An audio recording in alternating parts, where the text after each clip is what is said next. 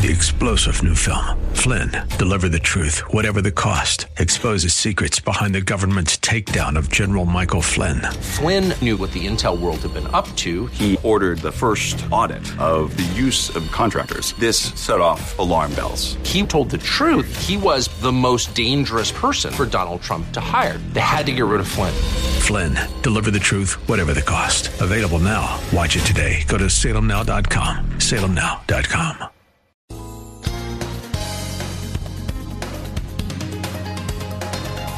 It's time once again for another look into God's infallible book, and we want to welcome you to another broadcast of The Riches of Grace. My name is Richard Jordan. It's my privilege to be your Bible teacher and host each week as we meet together at this time to look into the pages of God's Word and allow the Spirit of God to teach us as we do so. We're going to continue our little perusal of the issue of Pentecost. We've been looking in the last couple of weeks at the topic, why Pentecost isn't us. And I realize that that's not exactly the way most people expect Pentecost to be dealt with. And I've said to you that this issue of Pentecost and the idea that the church, the body of Christ, that we're a part of in the dispensation of grace is connected with Pentecost, and that Pentecost is the pattern. There's almost, in our day, an assumption that you're expected to believe that the church of which we're a part of today began on the day of Pentecost. This is a Bible study program. We're not here to just believe something because everybody always said it. Scholarship and tradition are fine in their place, but we're interested in what the Bible actually says. And so tackling important Bible topics is what we try to do here. And I know it might sound strange to your ears, but that's why you need to hear about it, because this issue of making Pentecost the foundation, the pattern, the beginning of what God's doing in the dispensation of grace, that's the mistake that has eaten the heart out of evangelical, so-called Bible-believing Christian church in the last half of the 20th century. And it's the mistake that's launched an irrelevant, confused, struggling church into the 21st century. Friend, until the church gets this issue straight, until you get it clear about this issue, about what Pentecost is and what it isn't, then you're never going to have an ability to get beyond the confusion, and you're never going to solve the real problem. And you're never going to be more, the church is never going to be more, the evangelical community is never going to be more than an irrelevant source of confused religious psychobabble or traditional religious sophistry. Now, you can be wrong about a lot of things, but if you're wrong about this issue, you're going to be wrong about most everything that counts. If you're wrong and if you make a mistake, many years ago, J.C. O'Hare wrote a book called the Church's Great Blunder, and that's exactly what starting the body of Christ on the day of Pentecost is.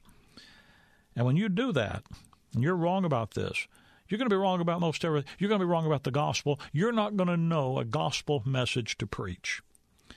In Acts chapter 2, water baptism, for example, was required by Peter as he preached in Acts chapter 2. He required water baptism for the remission of sins in order for a person to receive the gifts of the Holy Spirit and in order for a person to be saved.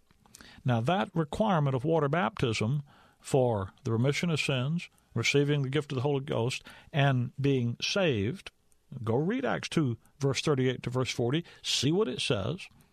That'll be confused if you go and what says later, believe on Jesus Christ and thou shalt be saved. By grace you are saved through faith, that not of yourself. It's a gift of God, not of works, lest any man should boast. Listen, if you got most of what you get out of a mistake machine, you couldn't mistake that. I mean, those two things are different. They're not the same. You get this wrong, you'll be wrong about the mission of the church. You won't have any idea what we're supposed to be doing in the world.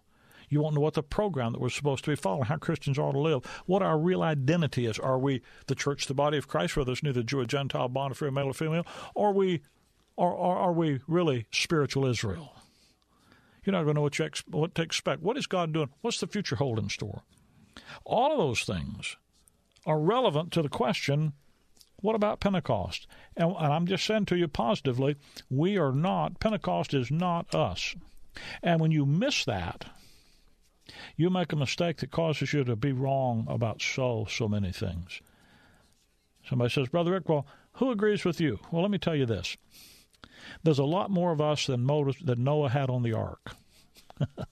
You ever thought about that? I remember years ago, decades ago, when I was first getting into the ministry, and I'd started a little country church in a little country town in Alabama. And somebody came along and says, hey, Jordan, how many people y'all got in your church? How many are you running? And I was embarrassed. We didn't have maybe 25, 30 people, and I thought that was I thought it was wonderful, frankly. But, you get embarrassed. Got 100 people, and you say, oh, well. And one of my men said, look, you just tell him you got more people than Noah had on the ark. And that's who God used to save the whole world. So I started saying, well, you got more than Noah had on the ark. If you got 8, you got more than that. And what I've discovered is you're always going to be, Jeremiah said, we're the few of many. And maybe that's, I'm okay with that. We had a brother come to our assembly just a few meetings ago. And he said, I heard your radio program, and I got to tell you, I'm confused. And I said, well, are you saved? You know for sure you have eternal life, your sins forgiven? He said, well, I used to think I did, but I've been going to this church and that church, and he named 3 different denominational churches he's been to. And I said, I'm just confused. And I said, well, whatever made you think you did have eternal life? Whatever made you think God would accept you into his heaven, forgive you your sins? And he says, well, I believe that Jesus Christ died for my sins, and buried, rose again. I thought that's all I had to do is trust him. But now I said, what? That's all you got to say. You see, the gospel of Christ is the power of God unto salvation to everyone that believes, period. You believe that Jesus Christ died at Calvary to pay for your sins, was raised again the third day. You trust him to be the Savior, that he died and rose again for you to be, God will save you. End of story. All the rest of it is icing on the cake. That's the end of the story. And that dear man standing in the bookstore in our assembly, in our church building, he looked at me, he said, and that's it, right? I said, yep, that's it. And you could see a glow of satisfaction and joy come back over that guy's face that was thrilling. Can I tell you, that's the issue? Paul said, 2 Timothy chapter 2, consider what I say, and the Lord give thee understanding in all things. You go consider what Paul teaches in the Word of God, and you'll get understanding about all things. He says, study to show thyself approved unto God, a workman that needs not to be ashamed, rightly dividing the word of truth. If you're going to understand your Bible, you're going to have to understand it the way God designed it to be understood.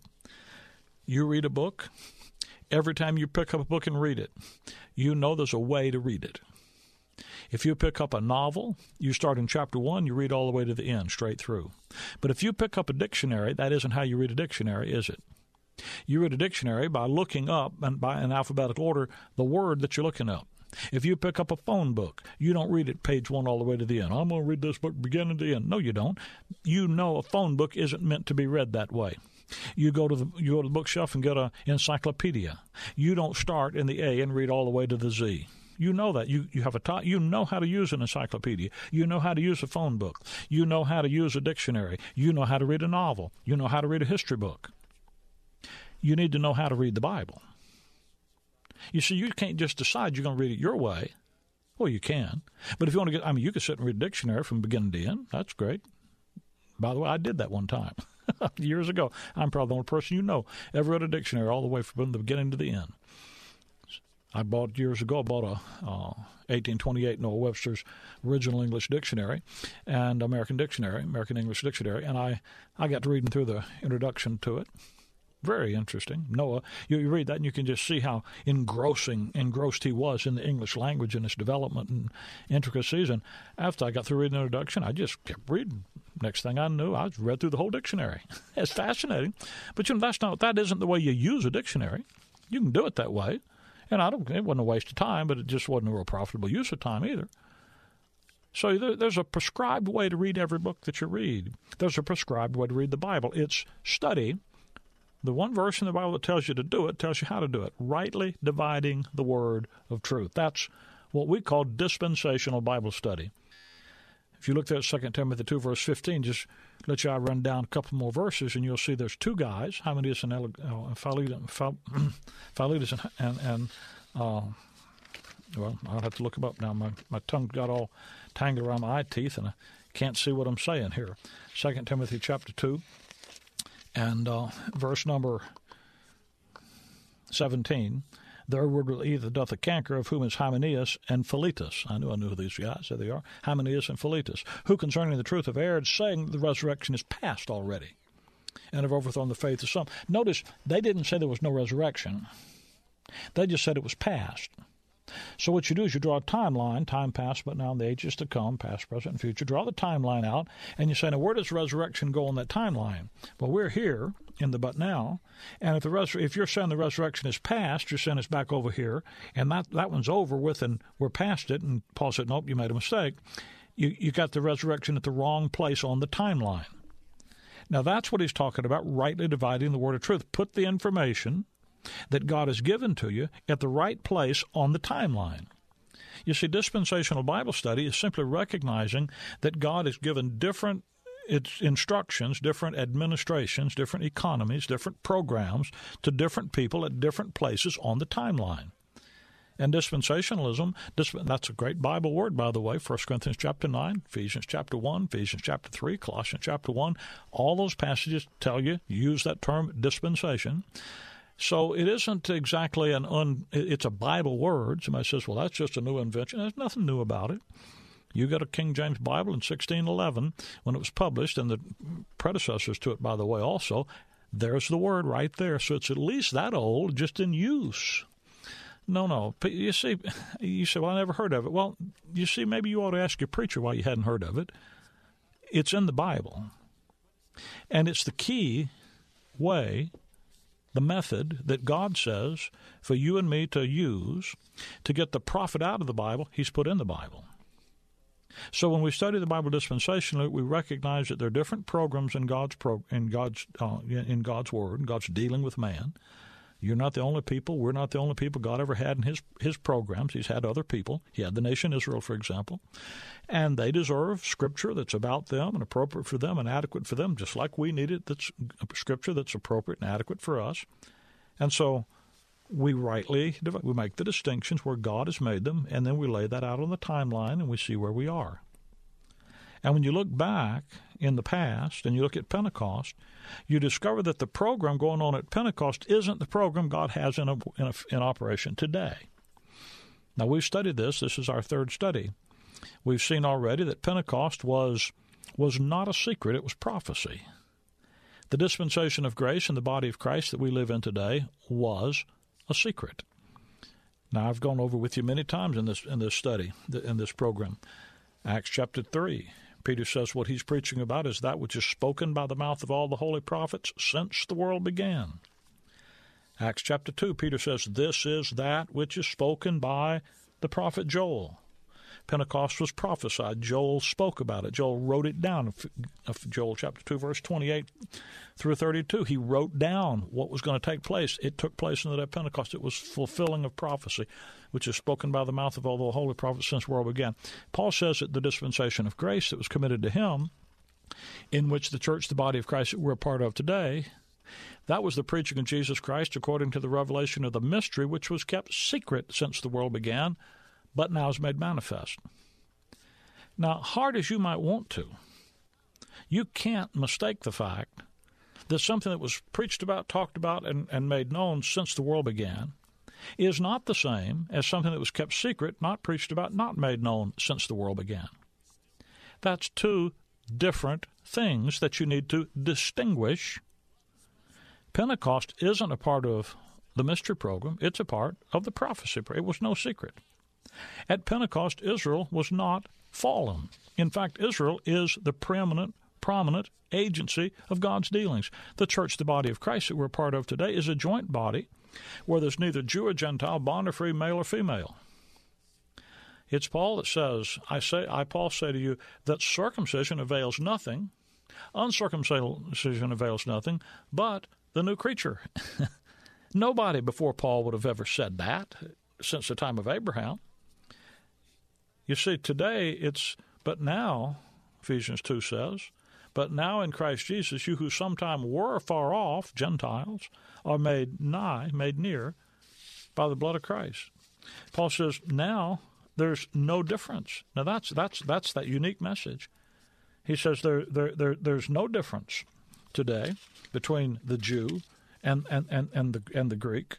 The Scriptures say, if Paul says, whosoever believeth on him shall not be ashamed, for there's no difference between the Jew and the Greek, for the same Lord is overall is rich unto all that call upon him. Now that's a unique message. Wasn't a message at Pentecost. Over and over at Pentecost, Peter singles out. I'm talking to Israel. If you read Acts chapter 2, believe every word in it. And believe the 3 times in the passage when Peter says, I speak, you men of Israel, hear these words. You aren't Israel, dude. So he wasn't talking to you. You see, you can't claim a passage of Scripture as yours if it's addressed to somebody else. And by the way, you aren't Israel. I mean, that's why everybody wants to be Israel. They want to go steal Israel's stuff.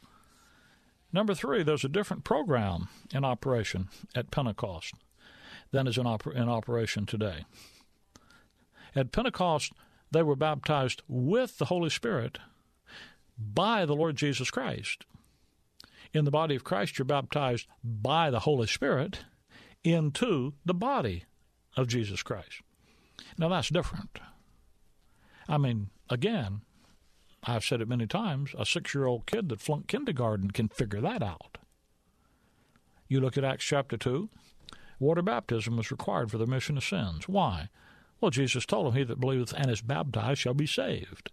So Peter says, preach the baptism of repentance for the remission of sins. You had to be water baptized, repent and be baptized for the remission of sins. You had to repent and be baptized to receive the gift of the Holy Ghost, Acts 2:38. You had to repent and be baptized to save yourselves from this untoward generation. But you know, when you go to the Apostle Paul, the program's different. Paul said, Christ sent me not to baptize. Now, wait a minute. Listen, 1 Corinthians 1:17, Christ sent me not to baptize, but to preach the gospel. Well, if he sent him not to baptize, but to preach the gospel, then baptism wasn't part of preaching the gospel.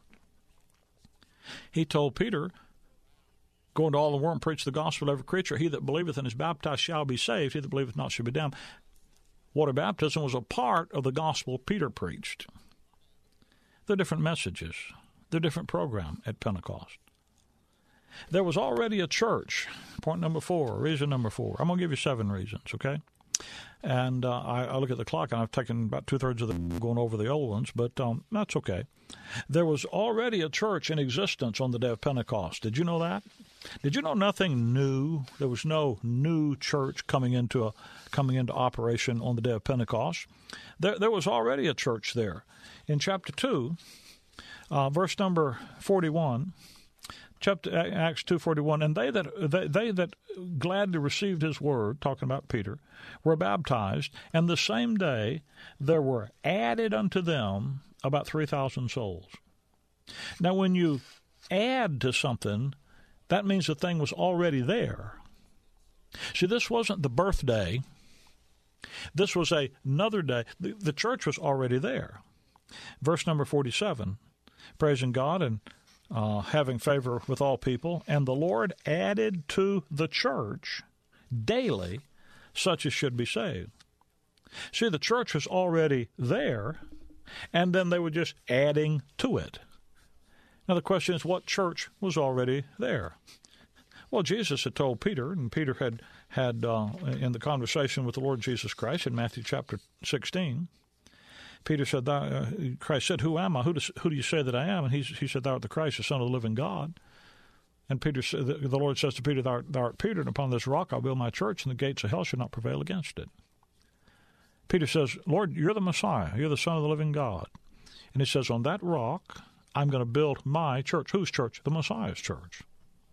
So the church that Jesus told Peter he was going to build was the kingdom church. That's why he says to him in Matthew 16, verse 19, and he says to Peter, I'll give unto you the keys of the kingdom, you see. Now that church that is there in Pentecost. It started with John the Baptist. That's why some people call it a Baptist church. It's added to on the day of Pentecost. That's why some people call it a Pentecostal church.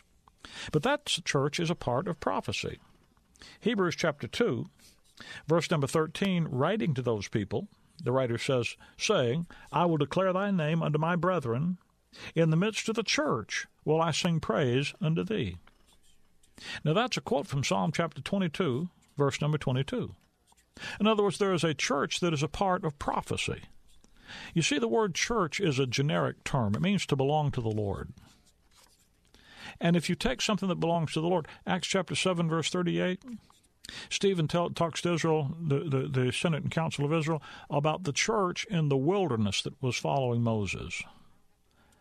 Well, if every time you see the word church in the Bible, you think it's talking about you, were you in the wilderness following Moses? Is that the group you're a part of? No, you know better than that. You see, the word church is a generic term. It's talking about a group that belongs to the Lord. The context has to give you a meaning to it. The church at Pentecost was a church of prophecy. Pentecost wasn't a secret. It was a prophetic event, and there was a church already there in existence, and the church at Pentecost is different from the church of the dispensation of grace because we're not a part of prophecy. In the body of Christ, in the dispensation of grace, Paul says that the church today, there's no Jew, there's no Gentile, there's no male, female status, but we're all one. We're in a spiritual body of believers where there's absolute total equality between us. Now, the word church, by the way, if you sit in the plural, for example, Romans 16, verse 14, he talks about the churches of the Gentiles. That's talking about local churches. Romans 16 talks about the churches of Christ. Salute you. There are people that take that term. The churches of Christ. We speak where the Bible speaks, silent where the Bible speaks. So we're just going to use the Bible term for the church. We'll call it the churches of Christ. Well, then why do you call your church, singular, the church of Christ? That verse is talking about the churches. That's plural. And by the way, why don't you call it the churches of the Gentiles? Because the church at Pentecost there were no Gentiles in that church. You see, when you confuse the body of Christ with the nation Israel, you just get confused. And when you confuse Pentecost with what God's doing today, you confuse everything. And when you're wrong about this, you're going to be wrong about just about everything that really counts. Pentecost was a Jewish feast day given by the law of Moses to the nation Israel. We do not observe feast days. We do not observe law observances today. The Apostle Paul in Colossians chapter number 2, very, very clear about this. Colossians chapter 2, verse 16, he says, let no man judge you in meat or in drink or in respect of an holy day. Pentecost was a Jewish holy day, or of new moons or Sabbath days, which are a shadow of things to come, but the body is of Christ. You see, Pentecost was a shadow. It was a part of the law program that God had given to the nation Israel. We are not under the law, we're under grace. That's why at Pentecost, where did they worship? What did they do? They were worshiping in the temple. In fact, you go over as late as Acts 21, that Pentecostal church, many of them were zealous of the law still. You see, what went on at Pentecost isn't what's going on today. Now, that's an important thing for you to notice. I'm saying it. You say, well, Brother Rick, you spend a lot of time on this. I am, because I realize how important it is. Let me give you a Bible study resource that can help you with this. It's entitled, Why Pentecost Isn't Us. I taught this Bible study especially for you and our radio audience. I make this program just for you. You're not listening to something I'm preaching somewhere else. I sit down each week and make this program because I want to talk directly to you. Now, you've got to be interested in serious Bible study for this Bible resource to be of any help to you. So if you're not interested in real serious Bible study, well, then you can save yourself some time and us some of the Lord's money by not calling and getting it. But if you are interested in real serious Bible study and you want to see what the Bible actually says, and how it can clear up the confusion and give light and understanding, will you call me for a free copy, will you? 888-535-2300. That's the number to call, 888-535-2300. And I'll see that you get a free copy of this Bible study resource, Why Pentecost Isn't Us. 888-535-2300 is the number to call. You can also look us up on the Internet at graceimpact.org, graceimpact.org. That's how you can check us out. You can see who we are, what we're about. And most importantly, you can access a host of free Bible study material designed to help you understand and enjoy the Bible. That's graceimpact.org. And by the way, you can access archives of this broadcast, of our daily Bible Time radio broadcast, as well as our weekly television program, Forgotten Truths, on the website. It's all there. All of this, along with written Bible studies, conference messages, everything's designed to help you to understand and enjoy the Bible. There's a lot of goodies to help you at graceimpact.org. One thing when you're at the website you might look at is the information about Grace School of the Bible. That's our 3-year Institute program. If you've ever desired to really genuinely be a serious student of the Word of God, if you want to be a perfected saint who can do the work of the ministry, not just a 90-day wonder, not just somebody that gets plugged into a job when they don't know what they're all about, but to have the Word of God work effectually in you because it's gotten that you've got that edification process, that perfecting process of the Word done in your heart. If that's where your desire is, well, Grace School of the Bible is something you ought to consider because it was designed just with you in mind. It's available on an extension basis. First of all, you don't have to come to us. We'll send the school to you, and you can take the school in the context of your own scheduling demands, your own family, your own life, through the use of video.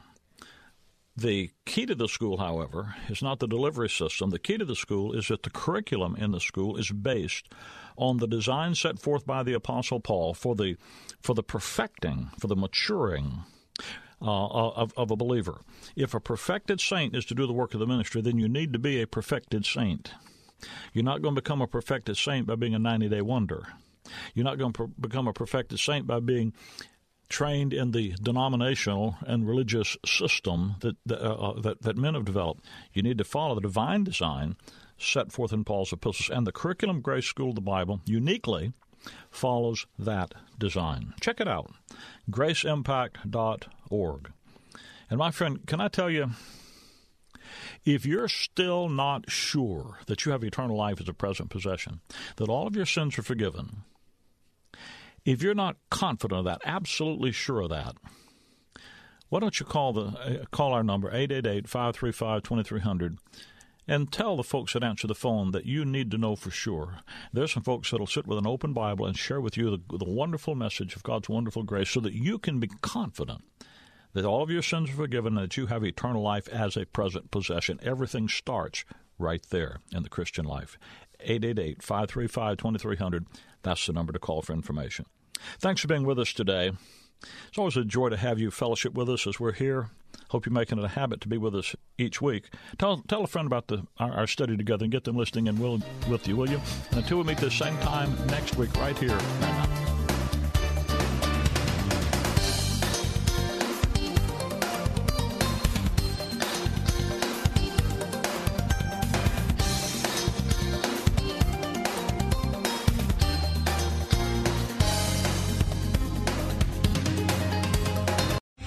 Three-star General Michael J. Flynn, head of the Pentagon Intelligence Agency, knew all the government's dirty secrets. He was one of the most respected generals in the military. Flynn knew what the intel world had been up to. He understood its funding. He ordered the first audit of the use of contractors. This set off alarm bells.